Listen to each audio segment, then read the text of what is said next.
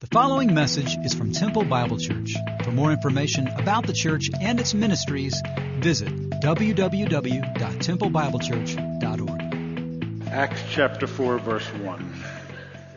Acts 4:1. And as they were speaking to the people, the priests and the captain of the temple guard and the Sadducees came upon them, being greatly disturbed because they were teaching the people and proclaiming in Jesus the resurrection from the dead. And they laid hands on them and put them in jail. This is Peter and John till the next day, because it was evening. But many of those who had heard the message believed, and the number of men who came to be were about 5,000. In verse 13, as they observed the confidence of Peter and John and understood they were uneducated and untrained men, they were marveling and began to recognize them as having been with Jesus. And so in verse 17, in order that it may not spread any further among the people, let us warn these men not to speak no more in this man's name. And when they had summoned them, that's Peter and John, they commanded them not to speak or teach at all in the name of Jesus. But Peter and John answered and said to them, whether it's right in the sight of God to give heed to you rather than to God, you be the judge. For we cannot stop speaking what we have seen and what we've heard. Father, give us boldness like that. Give us boldness. Lord, as we look at this passage, I pray you would make us more than hearers of the word, but you would make us doers. In Jesus' name, amen. Trouble's coming. That's the title of Acts chapter 4, Trouble's coming. Persecution's coming. The church is born. Not everybody's excited. There's a lame man who couldn't walk, who's now dancing and leaping and praising God in the temple, and not everybody's fired up about it. The religious leaders are not. It is putting in jeopardy their livelihood. It's putting in jeopardy their following, and so they're not excited. Trouble's coming. Sometimes when you trust Christ as Savior, sometimes because of the gospel, trouble comes.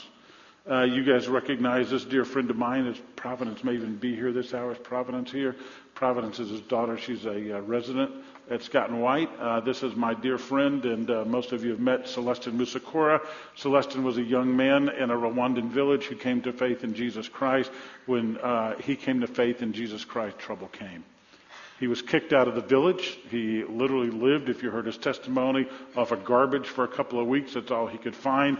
And then he was embraced by the Christian community, and he began to grow. Trouble came because of the gospel.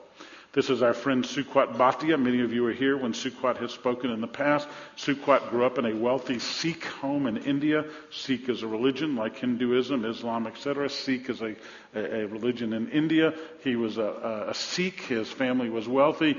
Sukwat found a Bible, began to read it, and he came to faith in Jesus. He went home excited to tell his family what had happened. When his father heard the story that his son had deserted Sikhism and was now a follower of Jesus, he met him at the door with a gun and said, "You're no longer my son. You must leave. You may never come home." Because of the gospel, Sukwat, our dear friend, found trouble, and trouble came. One of my heroes of the faith is this gentleman, Ivan Prokopchik. Ivan is the older man in the picture. Ivan Prokopchik, I've shared his story many times before. His son Anatoly is the third from this side. And so Anatoly's here. He's the founder of Kiev Theological Seminary, and he really stands on the shoulders of his father, Ivan. When Ivan, in between his first and second year at Kiev Theological Institute, he came to faith in Jesus Christ. The Communist Youth Party found out about it. This is way back in the 1940s. They found out about it, and when they found, or 50s, I forget the exact years, but when he came to faith in Christ, Communist Party found out about it. They went to him. They threatened him. He refused to deny the name of Jesus. They told him he would no longer go to Kiev Institute, which was basically the MIT of the Ukraine at that time, still is, and he refused to recant. He spent the next 6 years of his life in a Soviet gulag. When you sit with him, it's like sitting with a saint from the scriptures. I've sat with Ivan many times. He's one of my heroes of the faith. Trouble came because of the gospel. It came. Trouble's coming. It's coming in our nation. You guys are keeping up with the news and you see what's around. It's coming to our world. Because scriptures say that Jesus said if they persecuted me, they're going to persecute you. Trouble's coming because of the gospel. It began in Acts chapter 4. That's where it all began.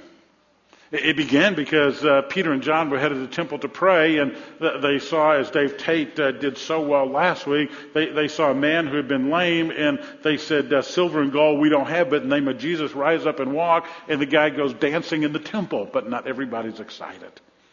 Not everybody's happy. Not everybody's rejoicing. In fact, when we go to Acts chapter 4, verse 1, specifically spells out for us the priests. The priests would have been the Levites who were doing their annual duty to serve in the temple. And the captain of the temple guard, that would be like the police chief. And the Sadducees, who were an interesting group of folks, they were some of the Jewish leaders of that day and age. The Sadducees and Pharisees were the two sects or two groups that led the nation of Israel. The Sadducees had more power. They were the wealthiest. The Sadducees came into power during the Maccabean time. The Maccabean time is the intertestamental time. There's a 400-year period between the Old Testament and New Testament of silence. During that time, certain groups rose up. One of those groups was the Sadducees. The Pharisees also, but the Sadducees. The Sadducees rose up. They were the nobility. They were the wealthy. They also became the collaborators and the compromisers. The Sadducees became those who collaborated with the Romans and who compromised politically and compromised theologically. They were also theological misfits. They really did not believe in eternal things. They didn't believe in angels. They didn't believe in miracles, basically. And they did not believe in the resurrection.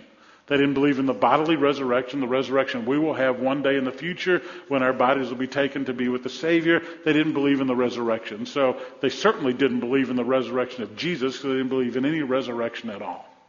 And the Sadducees, we're going to see in the book of Acts, are the primary persecutors of the church. It's not the Pharisees, but the Sadducees. And that's because most of Acts revolves around the temple, and they were the ones who were the keepers of the temple. They were the political elite. In fact, the priesthood itself had been wrestled away from the true priests and had become almost an inheritance, if you will. What we find is that the Sadducees had built it into almost a nobility, almost a rank and file, where they become a generational baton being passed from one generation to the next. And so even the high priest became Sadducees who ruled over the temple. And so when you look at Acts chapter 4, verse 1, what you see is that there is opposition. The opposition comes from the religious. May I state to you that the greatest adversary of Christianity is religion. So, Gary, what are you drinking up there? It's just water. That's what Dave Tate had last week. That's what I have this week. The greatest adversary of true Christianity is religion. What do you mean by that? Well, religion is man reaching up to God. True Christianity is God reaching down to man. Religion is man working as a means to gain God's favor. It's man always trying to earn God's favor, but the truth of the Scriptures is that God paid the sacrifice for our sins. It's salvation by grace, not by anything you can earn. You see, in religion, it's man keeping rules and regulations and traditions, whereas in true Christianity, it's God releasing us from bondage and giving us true freedom. When some of you see this chart, you kind of get a little nervous and maybe a little sad because you were religious for a lot of years. You had religion, but you didn't have Jesus. Many of you grew up in churches where the gospel was veiled. You had religion, but you didn't have Jesus. Many of you grew up in situations where you learned about Jesus, but didn't know how to have a relationship with Jesus. Nobody talked to you about the forgiveness of sin, and so you grew up religious, but not righteous. You grew up in church, but you came to faith maybe in your late teens or 20s or 30s or 40s, so you had religion, but you didn't have Jesus. How many of you does that apply to? You grew up in church, came to Christ later in life. Raise your hands high. Take a look around this room. Amazing, isn't it? Like I said, the greatest adversary to true Christianity is religion. And so we preach Jesus Christ, crucified, buried, risen again, in salvation in no other name. If that sounds familiar, because it comes right out of Acts chapter 2. Well, the opposition is pretty clear. We see who it is. We live in a world filled with opposition. We live in a world where those who stand against the gospel. There are many things. I watched a video before I came in here of a lady in Germany who stood up for the truth of the gospel. An Islamic imam had been invited to an ecumenical service in one of the churches that Martin Luther had preached in. He began to issue the Islamic call to prayer, Allah Akbar, and as he did that, she stood up and protested. She was dragged out of the church while the imam was allowed to pray in the church. Isn't that amazing? A friend of mine is a missionary in Europe as well. He said a couple of years ago we were beginning a evangelistic crusade, and he was in charge of training the folks who would be working with those who came forward in this crusade. And he said we had prepared well. We had invited a guest evangelist. My folks were trained. We were going to have Bible studies in homes with the new converts afterwards. And we had a team of folks who were in place for this crusade. Then we all the leadership received this letter. Dear brothers in Christ, due to the recent church elections and the resulting new church board of elders, we regret to inform you that all the evangelistic activities for next year in our church have been canceled. What? The new board desires to head the church in a different direction. Do you hear that? We're going to keep meeting, but we're not going to do evangelism. We're not going to tell people about Jesus. So why meet? Why meet? If that happens here, don't show up, close the doors, don't build buildings, tear these down. We're not going to have evangelistic enterprises this year. That's the world we live in. The opposition can be there. Well, you contrast that with the boldness of Peter. It should say Peter and John because they were both bold in what they did. My mistake. In chapter 4, verse 5, it says it came about. By the way, look at what happens. It's so late, verse 3, that they have to spend the night in jail. It's too late to have a trial. And by the way, the church is growing. At the end of verse 4, now there are 5,000 people. So everybody's getting a little nervous. The Sadducees see their prestige, their power, and their pocketbook being affected. There are now 5,000 followers of Jesus. The church has exploded. They want to stop the growth. And so it came about on the next day that they all gathered together. Look at verse 7. And when they had placed them in the center, so they put Peter and John in the center, they formed the semicircle around them and say, by what power or what name have you done this? Hey, you came here, you caused this disruption. We've got this guy in the temple. Your people are showing up all the time. Now this guy's walking around. Whose name and whose authority did you do this? And they had a right to question that because in Deuteronomy 13, it says if somebody performs a miracle or does things in the name other than the name of God and didn't point them to God, then it was wrong. So they had the right to ask that question. So Peter said, you're putting me on trial. I'm going to put you on trial. I just love what Peter does here. This backwoods fisherman from the northern shore of the Sea of Galilee looks at these educated theologians and he says, I'll tell you whose authority I come on. And look at what Peter says. He says, rulers and elders of the people, if we are on trial today for a benefit done to a sick man as to how this man has been made well, he said, let's get it straight. The reason we're here is because this guy that couldn't walk, you know what he's doing right now? Look at the end of verse 9. He stands here before you in good health. He couldn't even walk. Now he's standing right here. Let's not forget while we're here today. We're here today because a guy who couldn't walk can walk now. And you want to know whose power we come on? Look at verse 9. Let it be known to you and to all of Israel that by the name of Jesus Christ the Nazarene, whom you crucified. And by the way, you don't believe in the resurrection? Whom God raised from the dead. By this name, this man stands here. You want to know where the power comes from? You want to know whose authority it comes from? It comes from a guy who's resurrected. You don't believe in the resurrection? I'm going to tell you, if it wasn't for the resurrection, we would not be here, he would not be here, and the resurrection is true. Peter stands before, they're just throwing him in jail the night before. They could do anything they wanted to him. And then he quotes Psalm 118. If you're writing your Bibles, write in the margin Psalm 118. Verse 11 is a quote from that psalm. It says, he is the stone which was rejected by you, the builders, but which became the very cornerstone. If you go back to Psalm 118 and see in its context, Peter's saying, Psalm 118 is not talking about these pagan nations coming against Israel. Psalm 118 is talking about you, the Jewish leaders, rejecting Jesus.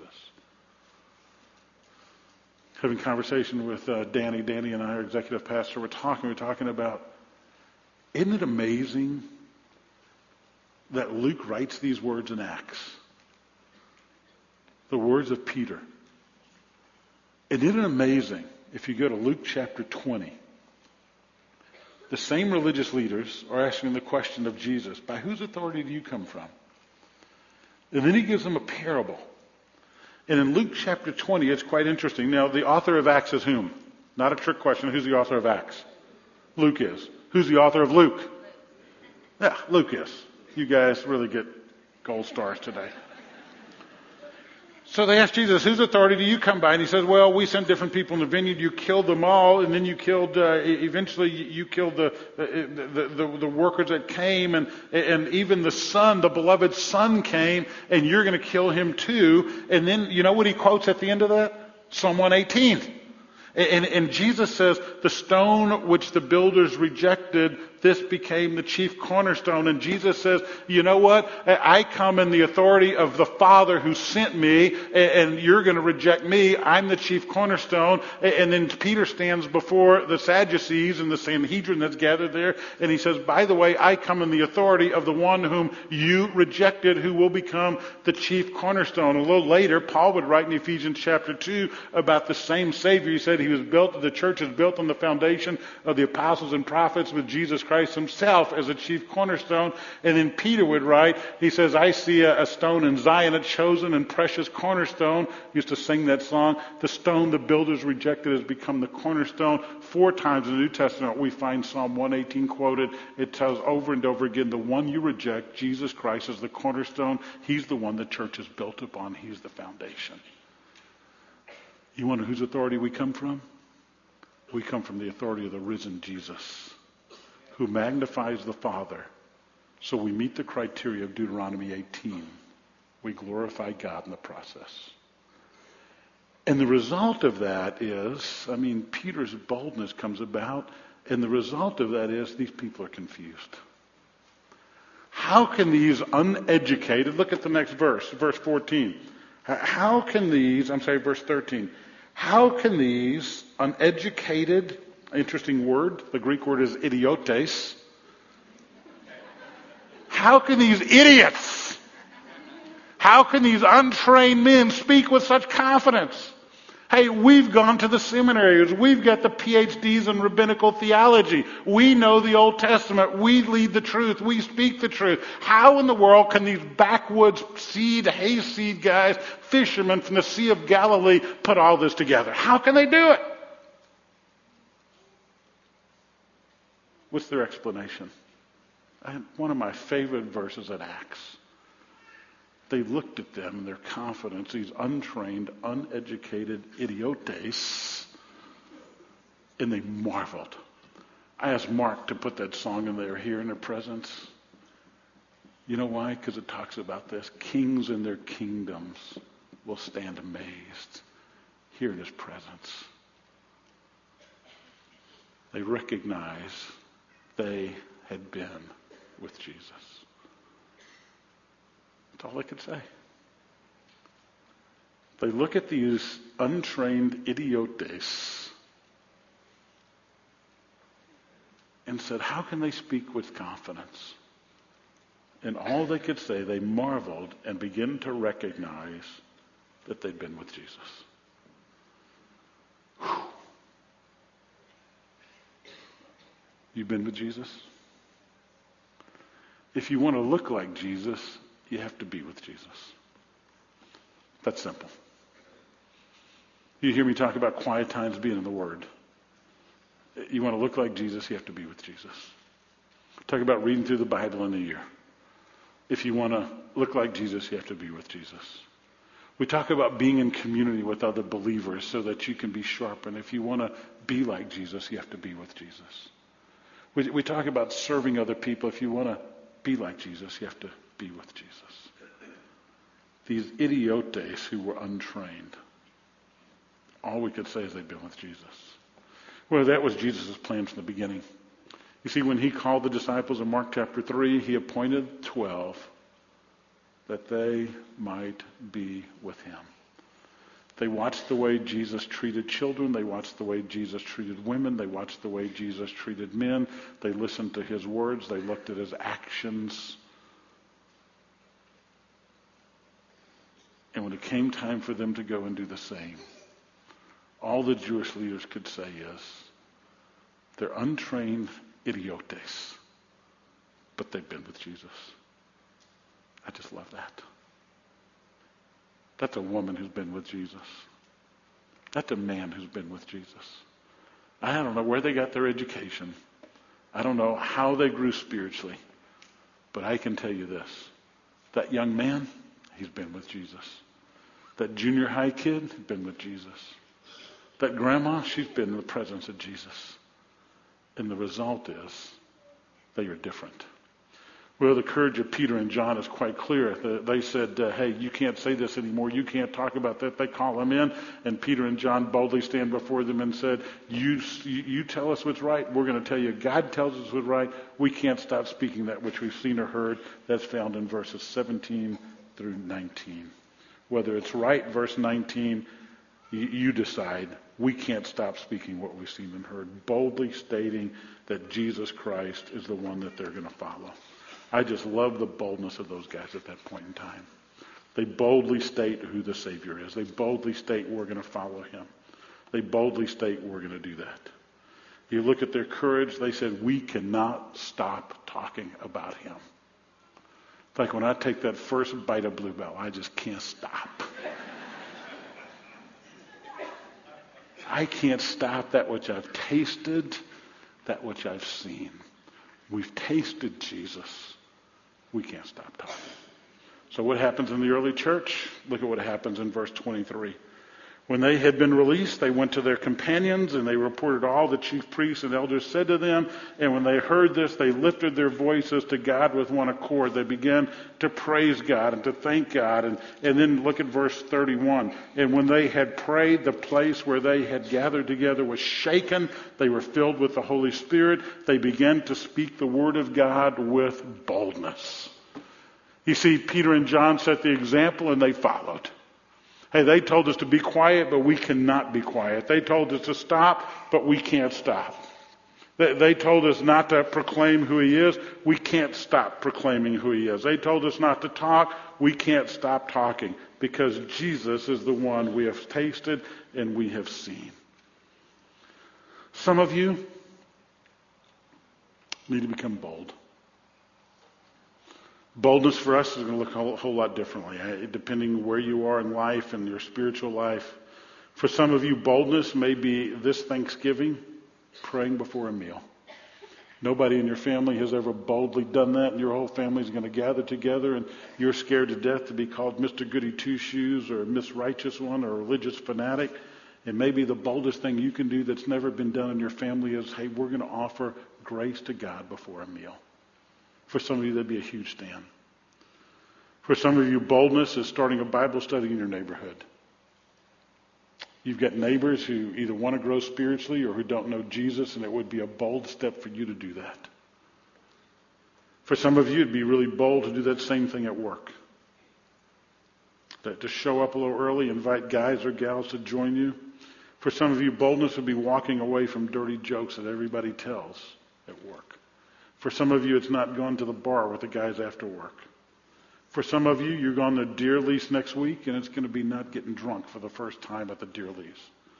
Or when they pull out porn, you're going to walk away because you're a man who walks after God now. You're not going to participate in that garbage. For some of you, boldness will be praying with your kids at bedtime because you've never done it before. And it's going to be hard to do. For some of you, it's going to be taking your wife's hand at night, saying, babe, we got to start praying together. And it's going to be the most courageous thing you do because you're fearful to do it. For some of you, boldness is going to be finding a smaller community of believers because you're shy, you're fearful, you've got 1,000 excuses, and you don't want to do it. You fill in the blank. Boldness for me is whatever. Safety is not the absence of danger, it's the presence of God. See, these guys were surrounded by danger. Just spent the night in jail. They said, stop speaking. But they didn't stop. They were willing to risk it all for the gospel. Trouble was coming, and trouble came. Ned Thorns was a major in the Army Air Force when he was captured by the Vietnamese. He ended up in the Hanoi Hilton. Spent several years there. He said that every night we would have they would tap, as you know, Morse code on the walls and communicate. He said all that changed on November 20th, 1970. There was a rescue mission that failed, but the Vietnamese realized their small prisons on the outside were in danger to be captured by Americans, so they moved everybody to the Hanoi Hilton. They put us in the same cell, 45 of us. For years, we've been tapping codes to one another, but we'd never seen one another's face. That night, nobody slept. So that's what you look like. So that's who you are. And they embraced one another, and they cared for one another, and they shared their stories of torture together. I remember 5 years ago when they took you out, how we prayed that you would come back. They decided since they were together, they would hold a worship service together that first Sunday. So they gathered together in the cell. And they'd not been allowed to gather more, even though there were 45 in a large cell, they could only be in clusters of 3 according to the Viet Cong. But this day they decided they would worship together. They began the service by reciting the Lord's Prayer, and when the Viet Cong heard them reciting the Lord's Prayer, they sent soldiers in to cease and desist, and they did. That whole week, though, they were filled with guilt. Guilt that they should have stood up to their captors, guilt that they should have gone on with the worship service, and guilt that they should have worshiped God together no matter the cost. Ned Thorns, who I'm talking about, was a senior ranking officer of the SRO. And he said, this Sunday we're going to have a worship service no matter what happens. He knew that meant as the highest ranking officer, he would be the first taken and tortured. So they began with the Lord's Prayer. Our Father who art in heaven. 45 men worshiping together in prayer. The Viet Cong came in, told them to cease and desist, and they didn't. They took him out of the cell, and they could hear screams begin to be beaten. And the worship continued. And the second highest ranking officer was taken out. And then the third. And then the fourth. And then an amazing thing happened. The highest ranking Viet Cong officer, in the middle of these guys now singing, brought the 4 guys who'd been tortured back into the cell and let them worship together. Can you imagine what a jubilant time that was? The boldness of those men allowed them to worship the Savior together. Where do you need to exercise boldness? Persecution and trouble came. May come for us, I don't know. But I can tell you this, safety is not the absence of boldness, not the absence of danger. It's the presence of God. Father, thank you.